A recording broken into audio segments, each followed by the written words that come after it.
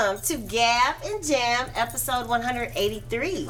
So our topic today is 5 things we like about Chicago. So this explains why we keep going back. Okay.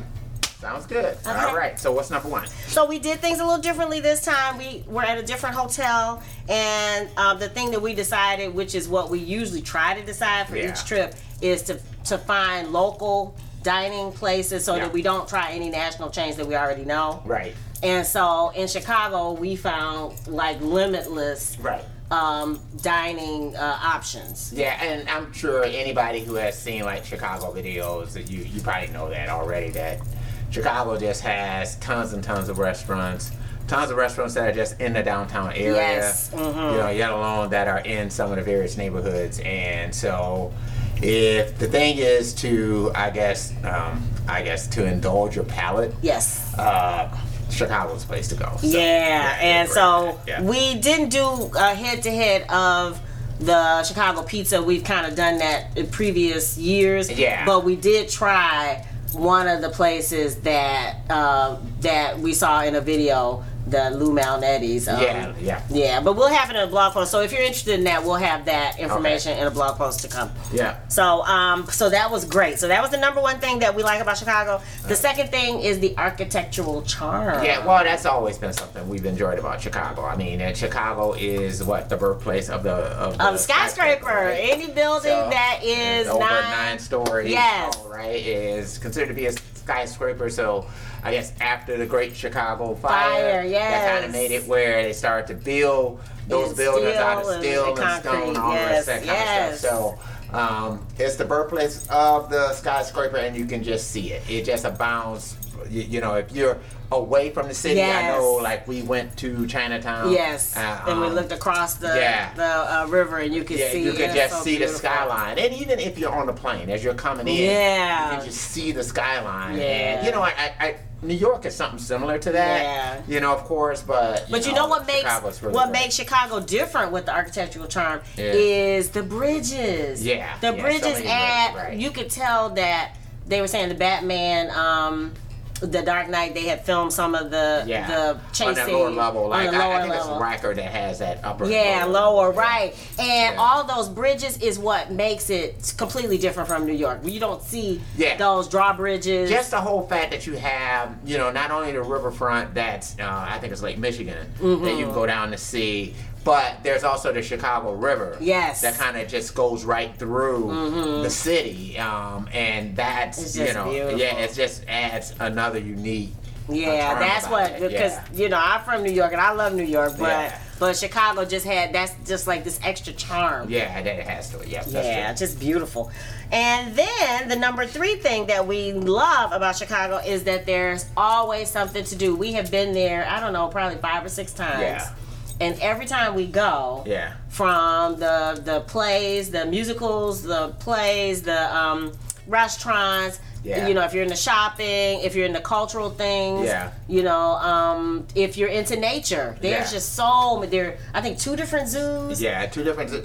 The thing I love about sporting events. The thing you gotta love about Chicago is the public transportation. Oh, that too, as people like, you know, Detroit just doesn't have that. Yeah. So the Michigan area, we just don't have that. Yeah, that's true. You know, this is the auto town, so you know, the public transportation is just not on that same level, and you feel it. You know, as a tourist, because, you know, for us, like during this period of time, the Uber rates, even the Lyft rates, they're just crazy, right? They're just crazy high. And so, you know, when we were kind of thinking about ways to get around, we had to start thinking about in terms of public transportation.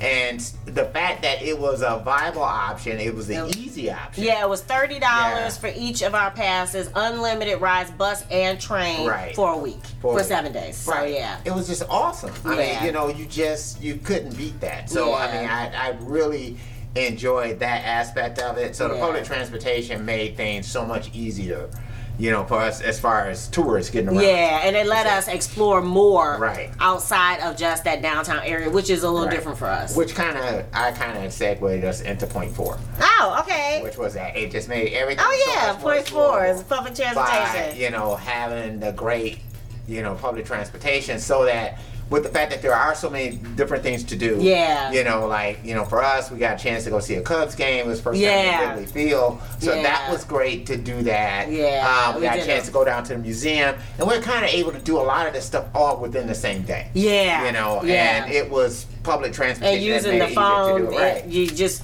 put in where you want to go, and then the options are there for, hey, go walk a block to get to the subway station. Take this train, get off at this stop, you know. Right. We went to the Guitar Center that was in, you know, one particular neighborhood. And then, you know, we went to the Chicago Music Exchange. Yeah. So we were just able to do so many different things. Yeah. And we didn't really have to worry about where it was located. Yeah, because it was 90 degrees most days we were there. And it was hot. Yeah. It was oppressive. So so normally we walk everywhere, but this was, we appreciated the public transportation. Yeah. All right, and then finally, number 5, there are enough people to make options so plentiful. So one of our favorite restaurants from the couple times we went before was Vapiano's. Yeah. And 2 of their locations are closed down due to coronavirus. And again, I thought I was going to miss not going there, but we found so many others, even with the amount of closures, even with menus being, you know, the menus had changed based on the coronavirus, you know, the supplies they couldn't get in. Yeah. But still, we still had options morning, noon, and night. For every time we decided we're going to try something different. Right. There was always something, you know, even if we, like you say, if the original option was closed. Like there was one place we went before that had a bunch of satellite restaurants within there. So it was like smaller versions of those about Time Out, Chicago, Yeah, and they had like a bunch of those satellite ones in there. So we were going to go back to try another one of those on a different day. But it just so happened that it was closed. Yeah, they closed, it was Monday and Tuesday? Yeah, Monday and Tuesday, something like that. Right. Yeah. So we did that, and so all we had to do was walk around the corner. Right. And we were able to find some other Yeah. So, I mean, that's what you talk about as far as just having viable options. Yeah, and I'm just not used to that. And I mean, I probably don't see downtown Detroit like that because from the perspective of a tourist, but I don't believe we have that volume of restaurants. And then this is post-pandemic. Yeah. So there was a lot of closed places, but even with that, there was, you know, you could just it's almost like spinning a map. And hitting a point and saying, let's try this block, and there was a restaurant to try. And the thing is too is that downtown Detroit is, you know, not as connected via public transportation to the neighborhoods as and then you not know, as many Chicago people probably is. Work down there. So I think they got that new train that's downtown Detroit that I think goes from downtown to like the cultural. I think it goes to the cultural center. I think it goes down to that area. Okay. So that's something new, but you know, it's really only kind of like one option that you have. Yeah. It doesn't move that fast, but at least that's something. That's different than what we're used to. Yeah. And then, you know, like for downtown, they have like the People Mover. Yeah, that's right. It takes you in the loop. Right. Yeah, which is similar.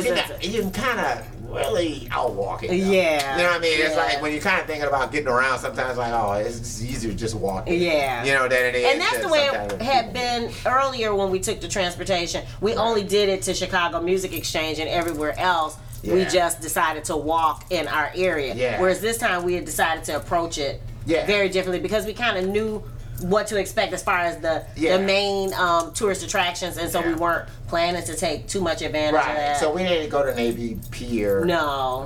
But we didn't spend as much time down on the riverfront. Yeah. Because these are just things that we had done previously, prior time. So I mean, we did go to Grand Park. We did go to Millennium Park. Yeah, we did do Magnificent Mile, but it was more to get to, you know, things and not just to peruse the block. So that was exciting. It was a very different. This is our first really post-pandemic trip. I mean, we did Nashville, but we still had to wear masks for some things. So this was one of the first places that it's supposed to kind of be over. So it was nice just going out and enjoying to, you know, travel again. So that's it. What about you? What do you love about Chicago and why, if you know anything about Chicago? And if you don't, what places do you love that you think that maybe we should put on our list? Yeah, I know, you know, one place I like to go is Boston. I haven't been to Boston, so I would definitely like to go there. Minnesota would be nice. I want to see the Prince Museum. I was thinking about, I still have never been to North Carolina. And I hear that's great. Or Baltimore. Awesome. Yeah, Baltimore is great too. So we do have a little list, but what do you think? What places should we include that maybe we haven't talked about and that you love? Yeah. Let us know in the comments below. And, I guess it is Sugar Fit time.